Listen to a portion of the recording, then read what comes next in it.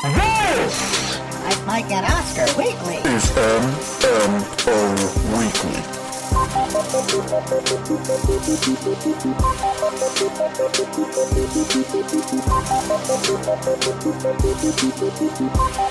Welcome. Show that comes to you once a week, recapping the Hollywood week that was, getting you ready for the Hollywood week to come. This is Mike and Oscar Weekly, hashtag MMO Weekly, hashtag MMOW. I am your co-host, Mike One. This is co-host also Mike. And What's Mike, up? we're doing something very important and very special regarding the Game of Thrones finale today. Well, we're recording this on a Sunday afternoon, Mike. So this is our option, our one option. We are going to do a completely non-spoiler preview of the final episode of Game of Thrones. You ready? Let's go. I got nothing. And that is our completely non-spoiler preview of the final episode of Game of Thrones. A little tongue-in-cheek, but it's serious as well. The last couple weeks, we brought MMOW to you on Tuesdays to recap Game of Thrones. We're back on a Monday this week because if you've joined us for our live stream for the Cure, you notice Mike already covered this, but life is getting in the way for us. We're not going to be able to record on Monday, so we're going to be doing MMO Weekly, covering all the Hollywood stuff today. We will be covering Game of Thrones and probably what will be a data episode since we haven't done one of those in a while. That'll be coming out Tuesday, I think, is what we're planning is. Yeah, maybe Tuesday night. We're recording it Tuesday.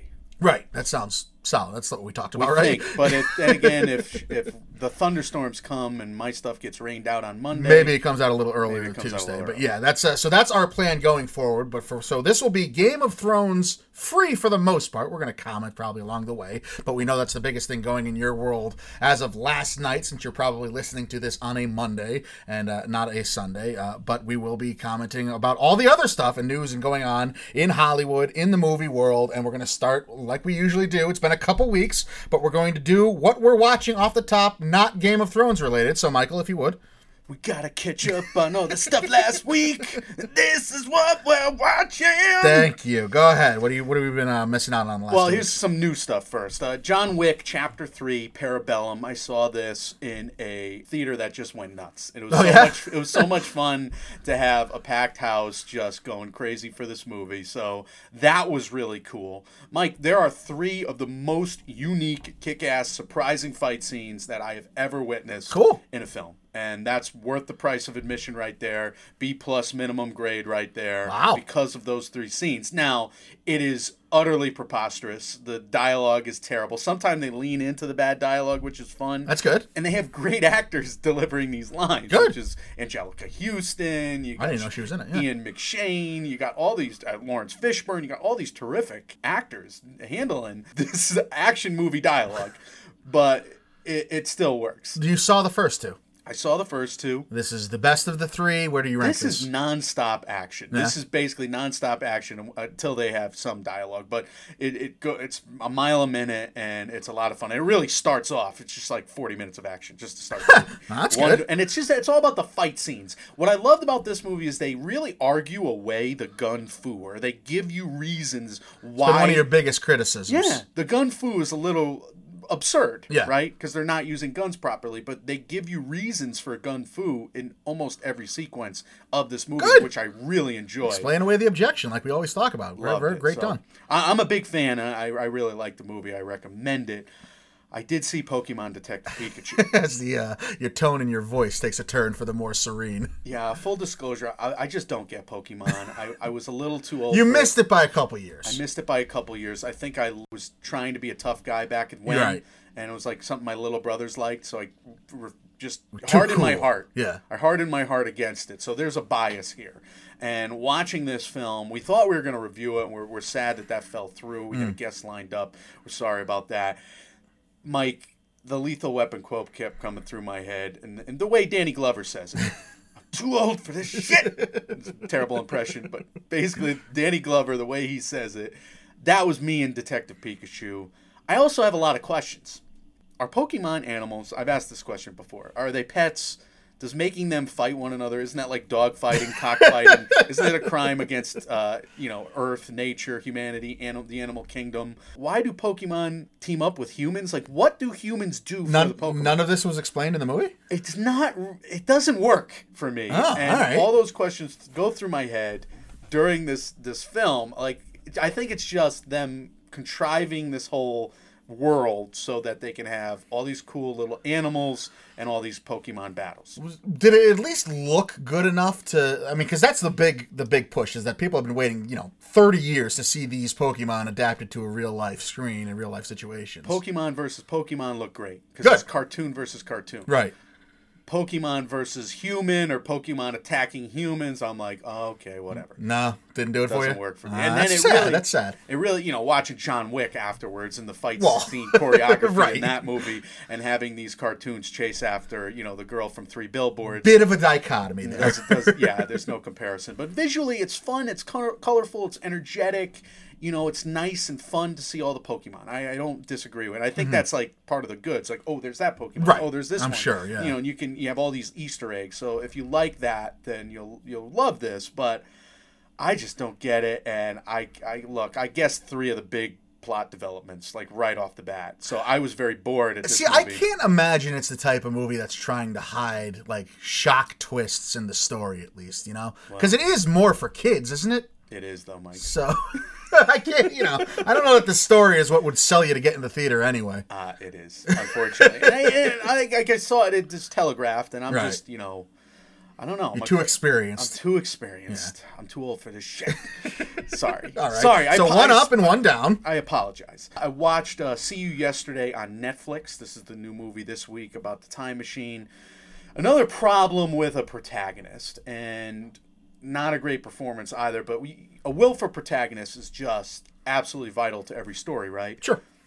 This protagonist acts like a petulant child for most of the movie, doesn't win us over enough. And that is a major that's a big problem. So Yeah. I'm spending time with this character just aggravated and vexed by her, and it's a problem.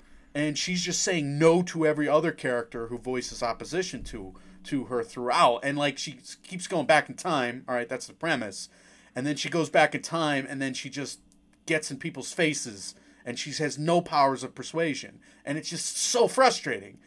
And the movie ends on a frustrating note, and it's dealing with this heavy, heavy subject matter, and you're so upset about the police brutality, about all these things. It's not the tone I would have figured.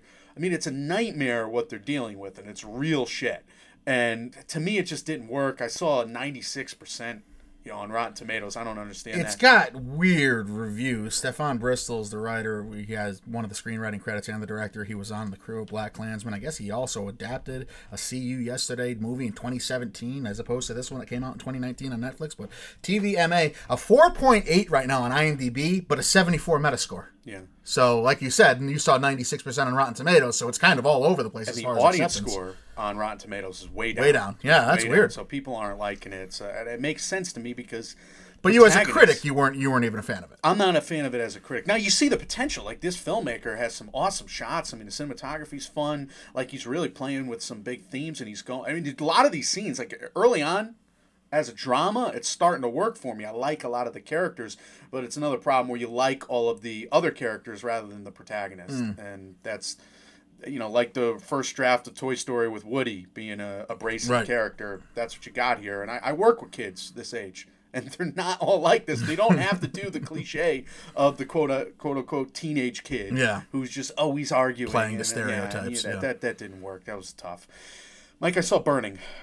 So how do you go about casually watching the foreign films? So I shut the laptop off. Yeah, you have to be invested in this. I was exhausted after a long ass day of work and podcast and coaching and all that. Exhausted. This was one of those things where I just said, I don't know, probably around 8 o'clock at night 2 weeks ago, I'm just going to sit down and absorb myself and watch this. Highs and lows. I have some major issues with the build. And this is not a criticism I've ever thought I'd have to make, Mike.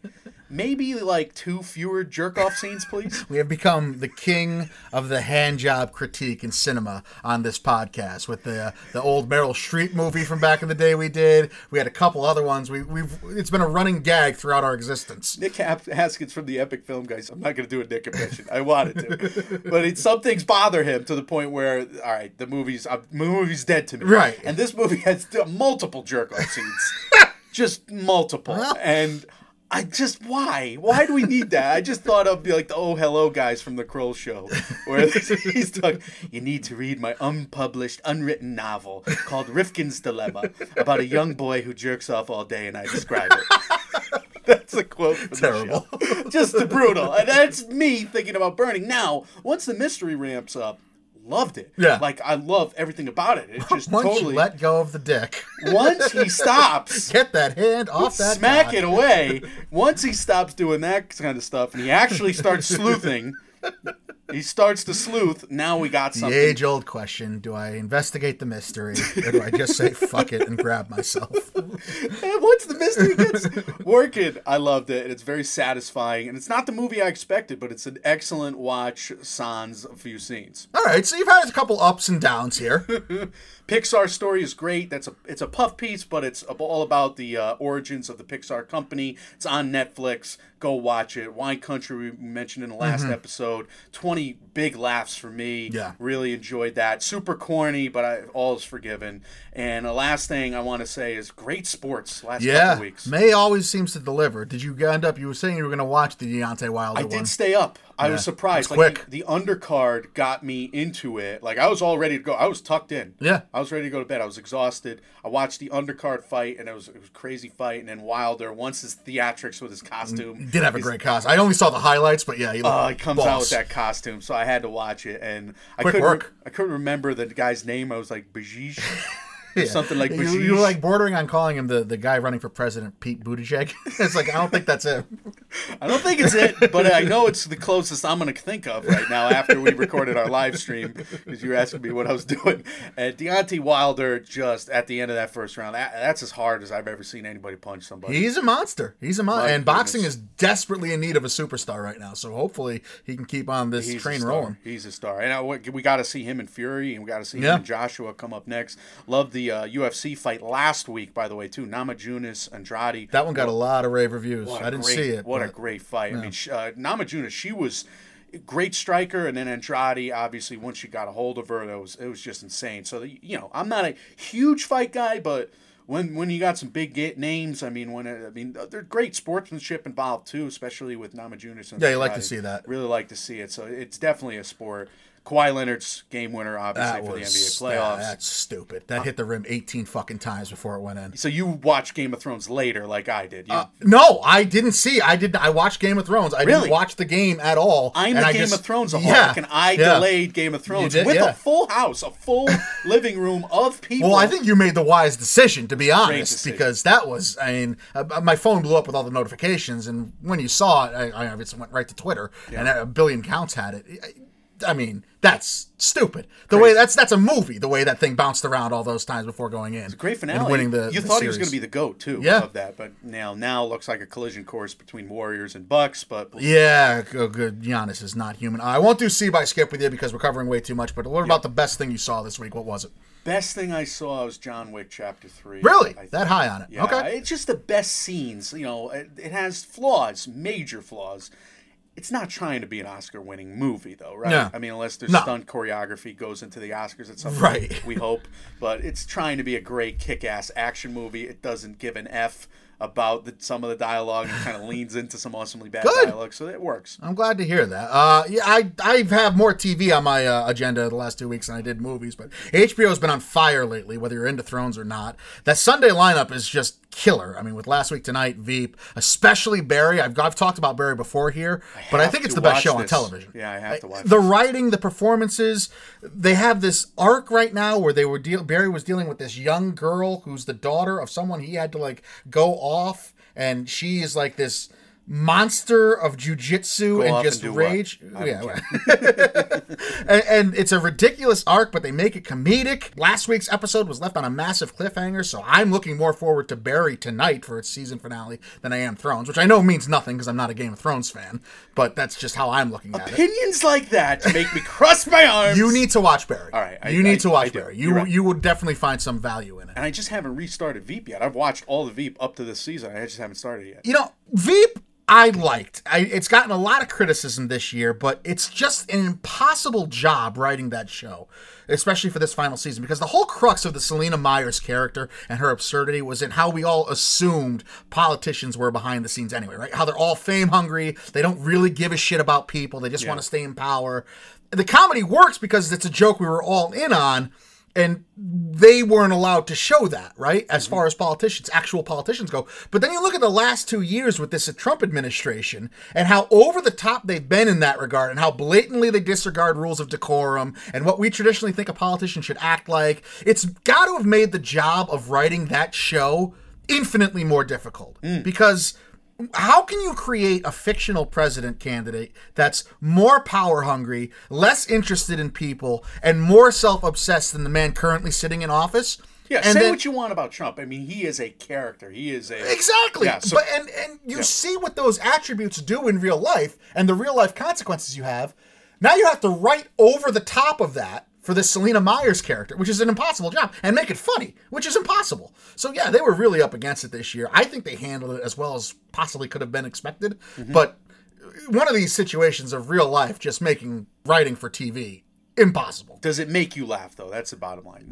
That's what I love about this show. I mean, there's goods in it. I would say it's probably the weakest season of Veep that I've seen. Yeah, which is a shame. It still worked for me, but it's so hard because they don't, never in Veep's life have they done direct parallels with it. Bordered on SNL at times. Really? Like, it seemed like they were making caricatures of real-life people. Very obvious comparisons to real-life people, which they had never really done before, at least not that directly. And, there's one major role who's obviously the Kellyanne Conway character. There's one major player who's obviously Rudy Giuliani. It's just, that kind of sucks. But again, how do you write this show with what's going on in the real world anymore? So I think it's just one of those unfortunate coincidences.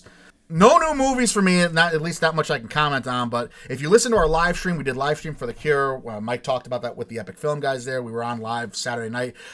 They raised over $7,500. Already? We're recording this at 1 p.m. on Sunday. They already hit that mark, which was their goal. So they did a phenomenal job raising money for cancer research. Obviously, please, continue to donate towards cancer research, whether you do it with them or the Cancer Institute there, Cancer Research Institute, rather. So I think they'll have an option where you can donate still, but definitely please, it's a great cause. Yeah, and just so the two movies, I did watch Wine Country and Diane. You commented on Wine Country. I talked about Diane during the live stream. I didn't really get into the nitty-gritty of it, so just to comment on it a little bit here. Yeah. Mary Kay Place is not someone I was overly familiar with. She's the main protagonist here, but she wears the strains of what it must be like to be that superwoman character in America on her face in every scene. She's obviously someone that related to the material. She's obviously someone that actually has these characteristics and attributes in her real life.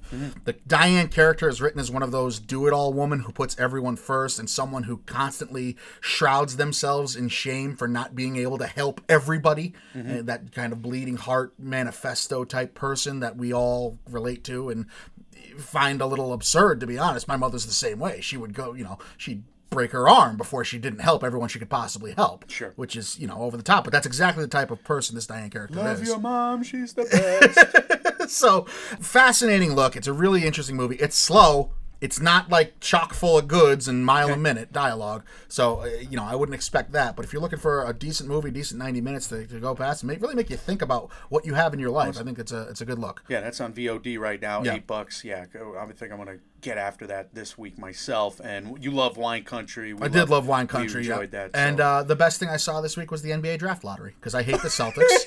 And it brought you shame and despair, and that made me happy. Oh my God. I want to do like 10 podcasts on this to pick your brain on how you think the machinations of it's all, of all the trade talk and all this is a big offseason for the NBA. If you're an NBA fan out there, this is a huge offseason. I just still don't understand how a dumpster fire like the Knicks, after they bottom out, how then they're going to attract the greatest free agents on the market, the second best player in the league, if not the first, plus another guy, plus trade for the best talent in the league, perhaps. Never mind that you guys, that the Knicks didn't win the lottery, right? More importantly is that the one team you couldn't afford to win the lottery won the lottery. From like the 13th or 12th I think position? it was 9th. Oh, yeah. God. And then the team that the Knicks are going to try and trade against, the Lakers, who could sign Kawhi and then trade for Anthony Davis, they got the 4th pick, which increases their trade value, pack of assets or whatever you want to call it. Mike, I don't mean to be this sinister and this evil, but when I saw the Knicks logo pulled from the 3rd envelope, I laughed the purest, heartiest laugh I have ever laughed. Because you were thinking like the other 2 teams have tiniest smidgens of a chance to win, right? And the Knicks have a 14% chance. When you told me Grizzly, because you're texting me, I'm sitting with a high school you kid didn't even watch it. That's waiting true, yeah. for his parents to pick him up after we got home from a bus ride, and I'm like, please text me. Number one, you're blowing up my phone all with nonsense nonsense. Day. Just my phone is buzzing in my pocket. I literally had to shut off notifications because my phone was draining, and I needed to do all this stuff on the phone, like with our scorebook and our spreadsheets, and you're just constantly all day. And then I text you at the one moment where I'm sitting and I have no other way. ESPN.com is not updating fast enough, and you refuse to text me, and I just vitriol went at you. And that was why I wanted to explain myself a little bit. But yeah, that's our friendship. It wasn't even against you and your brother and your family and all that. It's just the lifelong being a Celtics fan and just hating the Knicks and just reveling in their misery. Because I don't have a lot of misery to revel in anymore. I'm a Giants fan. We're the laughingstock of the NFL right now. Yeah. Yankees have been all right recently, but they can't stay healthy to save their own lives. So it's all the only sports misery I have anymore to comfort myself is the Knicks fandom. I hope your Celtics lose them all. I hate the Celtics. I hope they trade for Anthony Davis and they all leave. I don't even want them to get involved in the bidding, to be honest with you. But yeah, all right. That's what we've been watching the last 2 weeks. A little pent-up aggression. Went a little long there. Again, Game of Thrones, we'll be covering that. Tuesday, that episode will come out in its own standalone fashion, so look forward to that. Let's talk about some audience interaction stuff we did, and we'll start with our unique 6 degrees of MMO comparison this week. This was fun. This was Eddie the dog. This was Moose. The real dog's name was Moose. Oh, I didn't know that. Eddie the dog from Frasier to Keanu Reeves, obviously from John Wick Chapter 3. I thought this one would be tough, So Mike, did I. but so many people did it in like a few, Yeah. and it's amazing. So we're going to rip off a bunch right now. Got a ton of submissions this week, so apologies if we can't get to yours. We had to just barf out all our opinions about movies we're watching. Sorry. Ben Miller, at Nebus Ben, Hall of Famer, said Keanu was in My Own Private Idaho with River Phoenix, who was in Sneakers, with Mary McDonald, who was in the show High Society, with Moose the dog, who played Eddie on Frasier. Mike, I think I just walked through an aisle of Blockbuster. That's amazing that he was able to pick up not even that Eddie was on Frasier. Just that dog in a different production, which a couple people did, which is amazing. My Own Private Idaho was a favorite of one of my friends back in school and loved River Phoenix. My goodness. The memories. Yasna back again at YCAVIERES. This 6 degrees of MMO is just to honor Reality Bites' 25th anniversary. They say Keanu Reeves is in Destination Wedding in 2018 with Winona Ryder, who was in Reality Bites from 94, with John Mahoney, who was in Frasier, with Moose, a.k.a. Eddie. Again, very quick. Oh, John Mahoney. Gone too soon. JR at Jim BOCCPASF186 says the dog in Frasier was with Chelsea Grammer. Chelsea Grammer was in Cheers with Woody Harrelson. Woody was in A Scanner Darkly with Keanu. Now, I just did a Frasier rewatch last season. We know this is a guilty pleasure of mine. Yes. This is why we were so quick to jump on the dog from Frasier. And Woody was in an episode of Frasier, so he could have gone a little one quicker. Oh, really? Too. Yeah, Was he playing his old Cheers character? Yeah, he visited no kidding. Frasier in Seattle. It was one of the later episodes. It was kind of awkward. It wasn't a great episode. Because they would have been years removed from playing that role on Cheers by the time that came around. That's pretty cool. But yeah, good job, and I did it one faster. Mark Burgundy at the one Hanson frequent flyer here. Keanu was in Speed with Sandra Bullock, who was in Speed 2 with Willem Dafoe. Of course, himself in Shadow of the Vampire. About a filming of Nosferatu, which is getting a new version starring Doug Jones, who was in Rocky and Bullwinkle, who is a moose, which is the real name of Eddie the dog.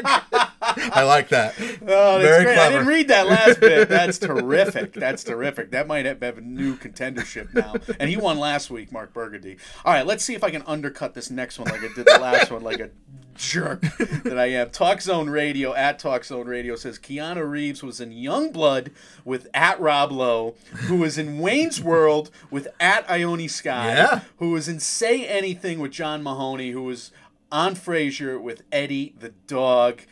Mike, these are like favorite people, major movies in my youth. I would have never guessed that John Mahoney would have been the most frequently cited link in this 6 Degrees once we came up with Keanu Reeves to Eddie the Dog. Yeah, well, he's the owner of Eddie the Dog. So I'm watching the show at So I'm Watching. Keanu is in Something's Gotta Give with Jack Nicholson, who's in A Few Good Men with, drumroll please, Kevin Bacon, who's in My Dog Skip with Moose, a.k.a. Eddie the Dog. That dog, his resume must be just, it's got to put some people, some actors in Hollywood to shame right now. To shame. Like, aspiring actors who are not getting enough work are very upset right now. Like the Dustin Hoffman from Tootsie is just like, just in a rage.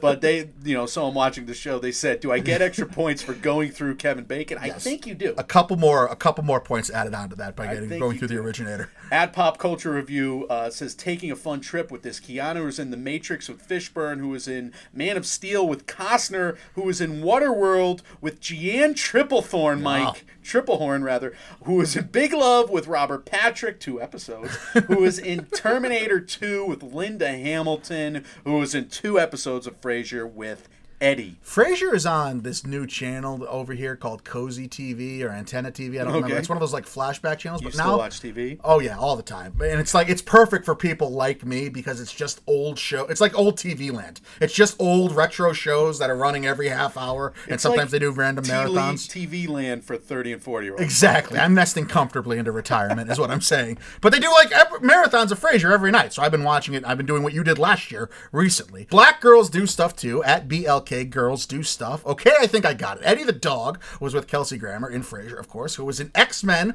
with Halle Berry, who was in John Wick 3 with Keanu Reeves. She was so good. Bing, bang, boom. She was so good in John Wick Chapter 3. That fight scene might have been the greatest ever. And, good. Bing, bang, boom, right there. I think that might have been the quickest one of the week, too. Now, I had this one pegged as a probable winner, but we got some great entries this week. Captain Magnifico, Spacecom, at Dr. underscore Magnifico says Keanu Reeves was in Point Break. Yes.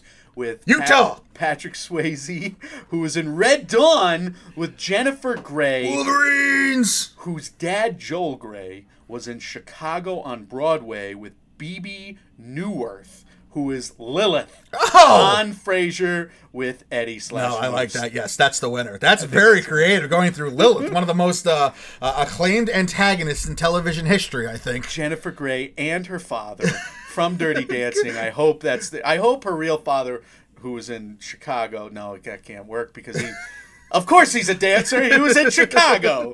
That's terrible. Going off the beaten path, too. Going off television through Broadway, getting to Frasier, the dog there. That was very creative. Yes, Captain Magnifico of Spacecom, of course, the winner this week. Congratulations. You are all things 6 Degrees MMO champion. You get to sit on whatever our version of the Iron Throne is this week. I guess it'd just be like, instead of a bunch of swords, it just was like one giant hashtag. It's just like an Oscar trophies bottom that we like stole from a party and just we ripped off. Yeah, and just sit on that. I think I really want characters in the movies to be that way in real life too. Like I just wanted Jennifer Grey's parents to be like the Dirty Dancing parents, and I'm just such a weird person. Yeah. But we got a challenge for next week. What do we got, Mike? Beanie Feldstein's got to be in it. She's in the movie Booksmart. Yeah. We've been raving about her from Lady Bird all the way up to now. And we got to go into the French Riviera to find the new toast of that town. Right now, it's Dexter Fletcher. The reviews for Rocket Man, very high, with Taron Egerton are just super high. They're raves. And Colby Mack said 9 out of 10. Everybody's going nuts for it. Dexter Fletcher was the guy who saved Bohemian Rhapsody from a nightmare with all those controversies into a Best Picture contender. He is the director. He's also an actor who's in Snatch and Lock, Stock and stuff like that. Beanie Feldstein to Dexter Fletcher. That is your challenge for this. It's going to be a fascinating case study, too, to see the Oscar odds of anything from Rocket Man, whether it's directorial, whether it's performance-based, whatever, compared to how Bohemian Rhapsody was just embraced last year in the box office and in the zeitgeist, riding that wave of pop culture momentum to Oscar wins, which really blew a lot of our minds. So we'll see if Dexter Fletcher can kind of repeat there and see what happens. But yes, he's in the new 6 Degrees of MMO challenge. We also had a couple MMO asks this week, Michael. Yeah, few fun Twitter questions. I asked one, compare Pixar characters to the cast of Game of Thrones. Colby Mack Dominated this. He dominated. He had like 10 great ones. My favorite is Sid from Toy Story and Ramsey Bolton, which is funny. Also, he said Walder Frey and the Lots of Hug and Bear from Toy Story 3. That I thought might have been the best one, looking back on him. Matt Neglia, our buddy from Next Best Picture, jumped in and said, Doug the dog from Up to Ghost. And on a loyalty level, I could not agree more. Yes, I think that's very proper. Wreck-It Ralph to Hodor was pretty great by Two Views Movies, their podcast. I like that, even though it's disqualified on a technicality because it's Disney animation. But I know a lot of the same, Lasseter and company, they're running both ships. But they're both huge and thoroughly adorable and lovable men there. So I love that. The Top 5 for Fighting podcast, at Top 5, number 5 for Fighting, says Jon Snow to Woody.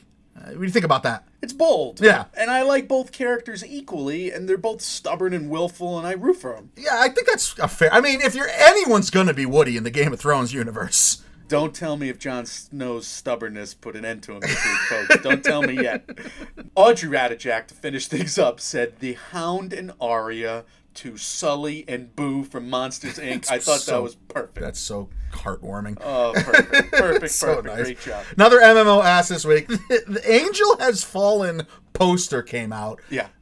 Beyond my wildest imagination that this franchise is a trilogy now, but President Morgan Freeman won't die, apparently, and Secret Service agent Gerard Butler is going to keep saving him. So we have Angel Has Fallen, and we just wanted, like last time, make a fake tagline for the movie. We had I love how you wrote wrong answers only. Of course, only wrong answers. We're not interested. We're not going to probably review this movie. Maybe we will. I don't know, but most likely not. Carolina at CarolinaTas. Angel Has Fallen because you keep hiring Gerard Butler as a bodyguard. That trailer's ridiculous. Are those birds? They're drones! It's ridiculous. Geeks and Marriage Podcast says, quote, Angel Has Fallen, yes, another code name. Love that. Nolan Roberts at Nolan Roberts 17. Angel Has Fallen. So much for the Buffy reboot. There was so much Buffy love on these suggestions here. I really appreciate that. I like that a lot. I like that a lot. Paul, the Saints fan, at Paul Elliott _316 says, Angel Has Fallen, and he can't get up. So sad. I cannot believe that franchise is coming out with a third movie, but... Hey, it's making money. If you look at the box office for those, as we transition into a box office update, those have made like over $500 million, I think, between the two of them, or something crazy. like that. It's insanity. That's why you're getting a trilogy. Yeah. So that is our audience interaction. Now we got a box office update, Mike. John Wick 3 finally knocks off Avengers Endgame off its perch, a $57 million opening. That thing's probably going to end up doing about 200 and some odd domestically million, as most films that open around the $60 million mark tend to do. Yeah. Endgame still did well for itself, another 30 million domestically, another almost 50 million, which is about what we projected last week talking about this. It did knock off Avatar as the second highest domestic money-making movie of all time. It's not going to catch Not Force close. Awakens. And so, I don't remember who had this. Maybe it was Kevin Jacobson. I don't really remember. But 930 some odd million that The Force Awakens did domestically. Yeah. How is that possible? If this movie couldn't sniff it. It's ridiculous. It's just, Americans love their Star Wars so much. Everybody that saw that movie, that saw The Force Awakens, like to a person, right down to they had to have seen it at least twice. Every single person. That's another thing, too. Like, they must have. They love the fact that it was, all right, we have a Star Wars movie, and it's good. Say what you want about it, but it's well made, and let's see it a couple times. Absolutely. Detective Pikachu, me helping this movie, 24.8 million, 94 domestic, 112 international, 206.4 worldwide total now. Pretty sure that had something like a over $100 million production budget, didn't it, Detective Pikachu? I'm not positive. Yeah, it had 150 as we use the magic of editing. So that's going to be tough to make money for. 206 after 2 weeks, right? Yeah, it's going to... Well, it'll do it, but it's not going to be the money earner they thought. Like, they thought they were going to have Jigglypuff, the... Well, both of us thought that was going to be the one that knocks off Endgame, and it fell... falling short of Endgame on the opening, on Endgame's second week, was kind of shocking, if you're talking about the first live-action Pokemon movie. Anyway, A Dog's Journey made $8 million. Stop making this movie. Yeah. I don't want to see it. Shame on you. I don't want to see the commercials for it. Stop it. Commercials get me wound up. They get me wound up. Like, who are these movies for, by the way? Like, if you own a dog, right, you know the heartbreak that comes like at some point with that dog. People petting their hairless cats. Good. Die. Right. Die and reincarnate and make people This sad. can't be for dog fans. How dare you, Hollywood? Cat people are screaming at me in their cars now. And The Hustle made $6 million. Interesting cumulatives, though. They have 23 domestic, 13 international, 36 million worldwide. I mean, that's not terrible. I mean, it's not great, but... No, I think it should be kind of happy with that, with the numbers that it did. $30 million budget, $36 million so far in its theatrical run, which I'll be honest is more than I expected this to make in the age of Pikachu, John Wick 3, and Endgame. But on its way to making money, so good for Rebel Wilson and Anne Hathaway. Maybe, yeah. It's got a chance. Let's pivot into some trailer thoughts from this week. Trailer thoughts. Few big trailers, Mike. We're going to start with Ari Aster's latest. I'm literally cringing throughout Midsummer's trailer too.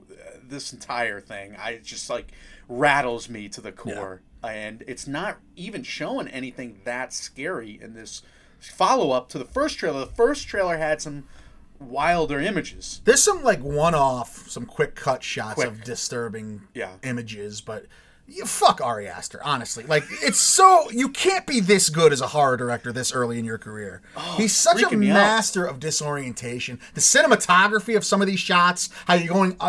you don't have a ceiling. You're just following Florence Pugh's character from a ceiling shot from one room into another. Awesome. She ends up in an airplane bathroom from a living room situation. And Mike, going under that banner... Oh, it was so... freaked me out! Upside down and back. And it's not... Like, he's not doing anything, like you said. You don't really see... There's no blood and gore and guts. There's a couple quick cut scenes of disturbing shit. Animal, and injury and an animal involved. But again, I'm shocked that they're making me feel this uneasy in broad daylight. I'm jealous. I'm very jealous that he's this good at this. I don't think it matters because I don't think he has any concern about the Academy at this point with this movie. This movie is going to be a further step away from any kind of Academy recognition than what he had with Hereditary, you would think, right? I mean, Toni Collette at least had the buzz right away from whether it was Sundance or I don't remember which film festival it was. This one, I think, is going to be reserved until the first week of July, and I don't think it's been screened. I don't think he cares either. He wants to make a great horror movie. Yeah. Let's just make great horror movies. And Florence Pugh, I really respect her acting choices so far. You know, she's just picking one really intriguing property after the next, and I think she's going to be one of the up-and-comers and perhaps one of the great ones. I could not co-sign that more, and I'm very excited to see what she can put forth in a horror role, and very, very excited for Midsommar overall. We also had a latest from Maleficent. So this is her dark turn, right? I mean, the second movie is going to be the one where she actually goes full villain. Did you see the first one? Yes, I did. It was like she was the hero of that. She was a protagonist? Yeah, and I didn't see it. You know, she looks like a bad, evil witch, but then she's, kind of doing good things. And I'm guessing the third movie is going to be Sleeping Beauty. Like we're going to I would think. I mean. Were we introduced to the Sleeping Beauty character in this one? Yeah, right. In the last one, really. Was she? I don't know. I didn't see the first one. I don't remember it now. There's somebody in this preview that it's Fanning. Looks very Ellie Fanning is going to be Sleeping Beauty. So this is going to be her turning dark and casting the spell, and then we're going to get Sleeping Beauty, right? Maybe this is the smarter way to go about these Disney live-action remakes, too. Make them their own cinematic universes. Have them build up. Don't just give us Aladdin. Give us the Aladdin prequel in a movie, and then build up to Aladdin. Don't give us Sleeping Beauty right away. Give us the Maleficent backstory, and then build up to it. I mean, it doesn't really matter because whatever they're doing makes money, and they kind of... At least in what they're putting forward and what we see, they care more about the money grab than they do about artistic integrity with some of these live action remakes. I don't think that's the case here. This seems to be something that's got legs. It interests me. They got those Harry Potter Death Eater type things floating in the sky in this preview. There was like a character that had the weirdest look too, like a scary look, like it was like a minion type. Yeah, I was interested. VFX looks strong. That's per usual for Disney. Angelina Jolie, she's always excellent. And the cheekbones, they don't have to do much with their cheekbones. Yeah, they put them to a point, but they don't have to do I'm much. down with seeing her go full bad guy, too. Angelina Jolie. It's been a while since she was, like, ruthless. I'm intrigued. Now, the last movie wasn't great, and I know some Polarizing people like reviews, it. It was fine. I mean, it was interesting, so we'll see. It was a 7.0 on IMDb, but a 40-something Metascore overall. Yeah, I think you're right. Lean into her going dark, and let's make it Sleeping Beauty happen. Yeah, and Michelle Pfeiffer is going to be the good guy, it looks like, against Angelina Jolie's bad. All right, I'm down. Let's go. Let's see both of them go at each other. Yeah, I'm interested. All right, so that's a high note from Disney. Aladdin came out with Friend Like Me. All right, well, listen. The Prince Ali clip, on this YouTube video leads into the new TV spots. Now, watching TV... Or Prince Ali, I'm sorry, not Friend Like Me. Yes, you're right. Watching the new TV spot during a basketball game, I was just cringing and just almost having, like, Tourette's. So, Mike, I watched this expecting to hate it. I do really love this song. Will Smith is talented. He's not in his genie, obviously blue. Mm-hmm. So the colors don't bother me as much in a parade setting. Right. There's colors should be Looney Tunes in a parade setting. So it actually worked a bit for me in this little clip of the song. I love that song. What doesn't work is the following TV spots, because I remember something that happened in the cartoon in the movie. Like, Aladdin is a great-looking actor, Mena Massoud, sorry if I'm mispronouncing it. He's got a distinctive-looking face and voice. Mm-hmm. Is Jasmine blind and deaf? How does she not immediately recognize Prince Ali? How is she fooled? The one time she leaves her captivity as a princess. It's just Superman in a pair of glasses. How do you guys not see this? The Molecular Man. With Conan does the parody on that. Mike, her one standout memory when she goes out of the castle is when she meets Aladdin, and then she doesn't recognize the same face and the same voice. This looks like pure, unadulterated shit. I'm so upset. I try not to come down hard on movies. This looks frighteningly bad. If you were the head of marketing for Disney, and you heard all the feedback about when the first time you revealed Will Smith as the genie, right? And it was resoundingly negative. Mm-hmm. Wouldn't the next thing you put out in terms of marketing be something that you're sure is going to be a hit? I think based on the fact that everybody loves this movie, they thought, oh, this can't miss, right? And then you actually get into the weeds, right? Jafar is unadaptable. He's just that cartoon. You can't... Especially because his body structure plays into it. Like, he's this frail, 7-foot-tall, frail guy in the cartoon. You're not going to find that in real life. You can't find it. It's just... There's no body type like that. Then you have the genie played by Robin Williams, who just died. Yeah. How do you follow that up? Nobody can. And so you go with Will Smith. Okay, he's a very charismatic, very likable, incredibly talented person. So the blue looks terrible. It doesn't look good. So do you cheat and make the genie not the genie for the majority of this movie? You're just going to have Will Smith on screen as he looks to be in this Prince Ali clip. And even if you do, that's going to cheapen what people go to see Aladdin for, because the whole draw of Aladdin, like, yes, it's a nice love story. The whole draw of the movie is the genie. I will say the music sounds really good. Sure, it's Disney. I still say, at the very least, we're gonna see this movie at some point, and we're gonna enjoy the music. So that's my lone, holding to it. Yeah, that's my lone foothold. Yeah, you're not wrong there. God willing. I mean, we've heard the adaptation of Friend Like Me in one of the previews, and it sounded great. Prince Ali sounds great. I keep going back to. I would want, after the blowback of seeing Will Smith in blue, the number one thing I would want to do is pick something I know is going to at least try to win some people back from that side of the argument, right? Yeah. I'm gonna release something that I know is a hit, and they come out with this. It feels like Guy Ritchie's a mercenary here as a director. Yeah, it feels like it doesn't even. I don't see his imprint anywhere. By the way, right? I mean, do you? Does this feel like a Guy Ritchie movie at all? No, unless they have a slow motion fight scene between Jafar where they with a cockneyed accent. Yeah, I don't see it at all, and the colors really don't work in the rest of the trailers, and the effects don't work. And the whole point of doing this is to reintroduce the characters to a new audience with new visuals, with new technology that's able, and it just looks bad. Worried, very worried. I think is the MMO stance for Aladdin. I'm worried as a beloved. I'm worried. Childhood property of ours to see that adapted into real life. But we're going to move on from those three trailers. We will wrap this episode up talking about stuff that we do or don't care about.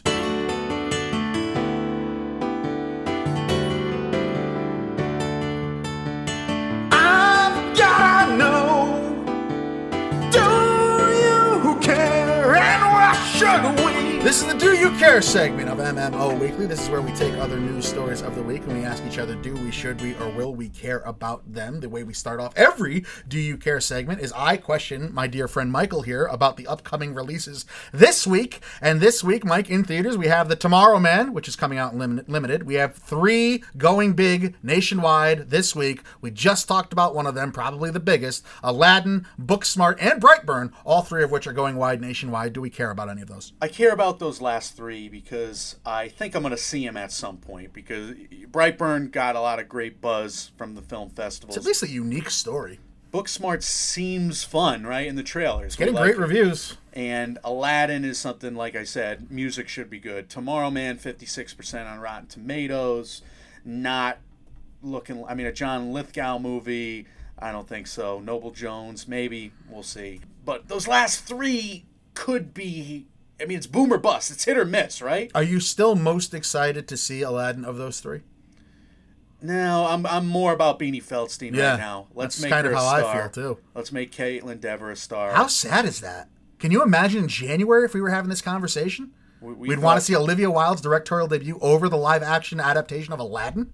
I'm shocked. I agree. I mean, that's obviously no slight on Olivia Wilde at all. Booksmart is easily the safest bet. Yeah, I agree. Easily. Which is nuts if we were to talk about this a couple months ago. And I'm not high on those recent trailers of Brightburn. I'm just not. There's enough to be quite... Brightburn, if Brightburn fails, it's going to fail because it's weird. I'm still intrigued at the fact that you got a superhero origin story spun as a horror film. Yeah, it's nothing that's been done before. Right. So it could be weird. It could be the test balloon. Maybe there's a genre here. Who knows? If there's not, it's going to fail. No big deal. If Aladdin fails, that is a spectacular failure. Spectacular. So good point, Mike. We have a new Batman, Pattinson. I know the Ringer was arguing about this. Pattinson, Batman. I like that. I don't know which one you like more, Pattinson or Patman. I like it as like a name, a full name, Pattinson, Patman. All right, it's Robert Pattinson. From Twilight. Oh, is he? Is he from Twilight? Did the internet not say that enough? Been some blowback. Wait a minute. Has there actually been blowback, or have there been a lot of people on their righteous horses that are quick to say, if you say he's the guy from Twilight, you don't know movies? Is anybody actually saying this is the guy from Twilight? How dare they cast this? Have you seen this? I have seen this. Have you? I have. And all right, I'm an idiot then. But no, I think as film critics, we really dig indie film. Sure, of course. So, and we dig like all our favorite directors. So he's just bounced around from Cronenberg to Claire Denis to the Safdie brothers. Yes. As for a few highlights, and we like these movies as hidden gems as movie critics, and we want to share them with the world. So I heard you getting on.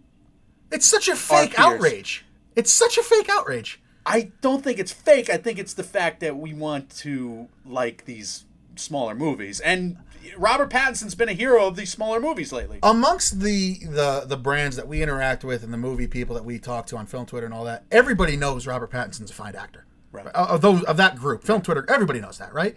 And these were also some of the first people that were like, I don't want to talk to you if you say he's just the guy from... You know he's going to be good. We're all fans of this casting, right? Like, are you not excited to see him play Bruce Wayne? I am. I'm totally. Of course, after watching the last 10 years of Robert Pattinson. I mean, I don't know who we're defending this against, other than Twilight fangirls, it's maybe. Like The Village, where were they shooting stuff into the woods and you can't see the monsters?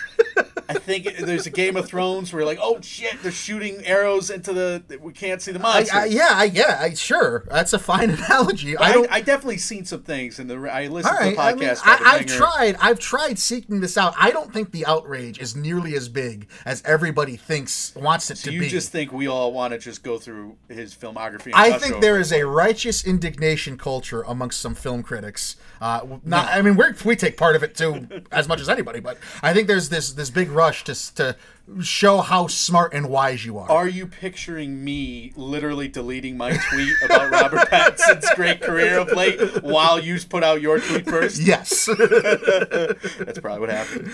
Mike, the new Star Wars film, it's been revealed, coming out in 2022, and it will be from our old friends David Benioff and D.B. Weiss of Game of Thrones fan. This has had some outrage that I've seen. What are your thoughts? I just don't like the fact that they're lashing out against the fans lately. Because they're talking about Game of Thrones fandom and how it used to be on such a high level, and then like the level dropped. Like, why would they do that? It's such dumb PR. Do they think they're untouchable? Do they think they're just they're on another level themselves that they can just go at the fans? Like, if the fans don't like something, just take it, dude. So you're in that saying position. you're damning Benioff and Weiss's response to the criticism. Well, I think they're getting a lot of heat right now based on Game of Thrones, which George R.R. Martin told them the endings of. So there's no way that the endings right now are different than George R.R. Martin. And if George R.R. Martin writes something different, it's because of this blowback, and it's because of these controversies, and I stand by that. He will change that after the fact. He'll take it to his grave. He'll never tell us, but I believe this. Wow, all right. So I didn't think we'd talk about Game of Thrones today, but I think, I think all the nonsense with Benioff and Weiss getting the next film is because of the Game of Thrones backlash. I like the fact that they are going to wait a while, let these guys come up with their spin on it, and then you're going to have a while between each next film. Yeah. You got 2022, 2024, I mean, this makes sense to me. Are you more invested as a Game of Thrones fan, or are you more invested as a Star Wars fan? Which franchise this appeals more to you? Oh, that's tough. It's tough to answer now with the Game of Thrones finale tonight. I've been more passionate about Game of Thrones, no Okay. question. I'm just curious about that because, there's a lot of fans, I'm sure, that share that reality, that share those two worlds, and there are a lot of them out there that think the reflection of Season 8 of Game of Thrones is a direct indicator of the next Star Wars trilogy from these two guys going to be garbage. It's just a big question of late, right? Do we love what we love more than we hate what we hated about it? That's deep. Do you forgive a movie its flaws? Do you forgive? There are flaws in Game of Thrones season 8. There are just absolute flaws with it. But it's impossible to write that show. It is impossible to write that show for 8 years. And I'm sure George, I know they did an SNL thing where he was like playing with dolls and trying to tell all the Game of Thrones, and we were writing it down, rigorously. Right. Like, then you have brah, and then you have. I think George told them some endings, but George hasn't worked out. Like how I call him George, right? Yeah, my buddy. Your friend. I'm part of his team, but G-Money has been. Double R has not worked out exactly how he's going. Jerry Rava Martin. He hasn't worked it all out yet. That's why he's taking so long to write it. That's why to have David and Dan figure it out to the nth degree in a TV show that they're just staring down the barrel of production on, and they had a writing time and they did their best with it, and there's flaws to the story, no question. So we're going to have George able to sit with each one of these stories for 6-7 years and figure it out to a T. That's what makes those books so good. That's why I can't wait to read the next book. We have, this actually just jarred something in my mind about the Pattinson backlash that I read this morning, how there's that famous petition out there on change.org against Benioff and Weiss to rewrite Game of Thrones, which has like 500,000 signatures. Yeah. I did see a story of a couple coming out this morning as well to recast Batman against Robert Pattinson, so I guess there are some fanboys out there that do have some. Keep making petitions on change.org. They're really effective. Next story. Chris Rock is rebooting Saw. Yeah! He's rebooting it with Lionsgate and Twisted Fuck Pictures. yeah! Let's do it. Why not? Let talented people do talented shit. You can't say there isn't a great story in Saw. It's obviously made a shitload of money over the span of 97 pictures, I think. Oh, yeah. So I don't. You also can't. It's tough to say that Chris Rock probably isn't inspired by what Jordan Peele has done in the horror space here. Mm-hmm. A very comedic wunderkind that's going into spreading his wings into horror. He sounds like he wants nothing to do other than present the ideas. He doesn't sound like he's going to direct, doesn't sound like he's going to write. He's going to produce the thing. Why not? What's wrong with this? If talented people want to try talented shit, I think they've earned it. I mean, Chris Rock's directed Head of State, I Think I Love My Wife, Top 5. He's directed 3 feature films already. He's directed comedy specials like Amy Schumer Live at the Apollo. The man has a directing resume. Yeah. And it was funny because I was listening to Anthony Jeselnik, talk to Bill Simmons, and he was like talking to Chris Rock. And like, Chris, have you written your next comedy special yet? And Chris Rock's like, no, man, I'm too happy. Yeah, so I heard that. What do you write when you're too happy? Write a horror film. Yeah. So that's great, and that's what he should be doing artistically. It makes so much sense. I'm rooting for this one. The Deadline article said that he wants to rewrite the Saw franchise and reinvent the Saw franchise in the same way Eddie Murphy reinvented the buddy cop movie with 48 Hours. Yeah. So he's got some high praise and high esteem for himself. I can't say it any other way. He's talented. He's proven more than enough. He's gotten the benefit of the doubt. He's a genius, like you say. Yeah, absolutely. I'm on board for this. Can't wait. Let's wrap this up. The last one, Michael. There is a Back to the Future musical.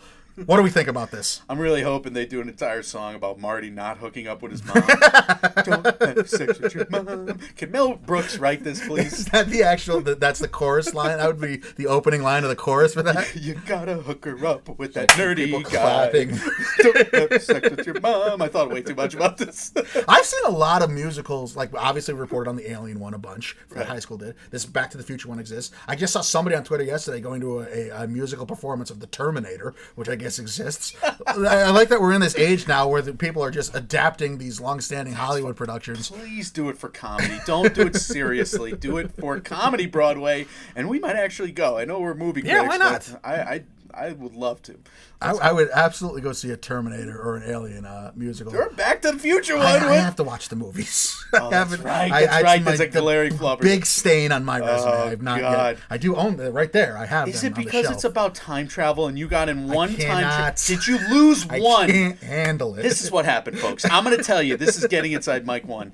He lost the time travel debate one time to one guy who pissed him off, and now forever you do not watch time travel I movies. didn't lose a time travel debate No, you because you did. can't lose a time travel debate because it's not real. That's hysterical. That is the story of this week. That is setting you up for the week to come, the Hollyweird week to come. And we got to know, obviously, want to hear your thoughts, questions, comments, concerns about these stories or anything else we've done in the zeitgeist and timeline lately for MMO. You can reach out to us. We are Mike, and Oscar on Facebook, Mike, and Oscar on Instagram, and Oscar on Twitter, Mike, and Oscar at gmail.com, and on Reddit. We are available everywhere you hear podcasts, TuneIn, Stitcher, SoundCloud, iTunes, Spotify, Google Play, etc., etc. Type in Mike, and Oscar. You'll see our smiling faces waving back at you. Also, if you can leave us a review on iTunes, that would really help us out a lot. Michael, let him know what's coming next. Give him some final words of wisdom. Wrap him up here. So whatever happened on last night's Game of Thrones, we're recording this Sunday afternoon. We're going to have our own Game of Thrones episode coming next, like you said. Whatever happened, I send you a hug through the airwaves. If it was bad, I hug you. If it was good, let's hug it out. Does John die? Do I think he died? Yeah, does John die? I think he's too stubborn to live. All right. He's too stubborn to live, but I don't know what'll happen. We'll break it all down I think for you may you. have just given this episode its title. He's too stubborn to live. All right. Those your final words of wisdom as well? Yeah, let's hug. All right. We can hug. Let's be happy. Guys, when reality sucks, come watch movies with us. We are trying to take out the stuffiness of award season and make it year-round. And we will see you all next time. See you.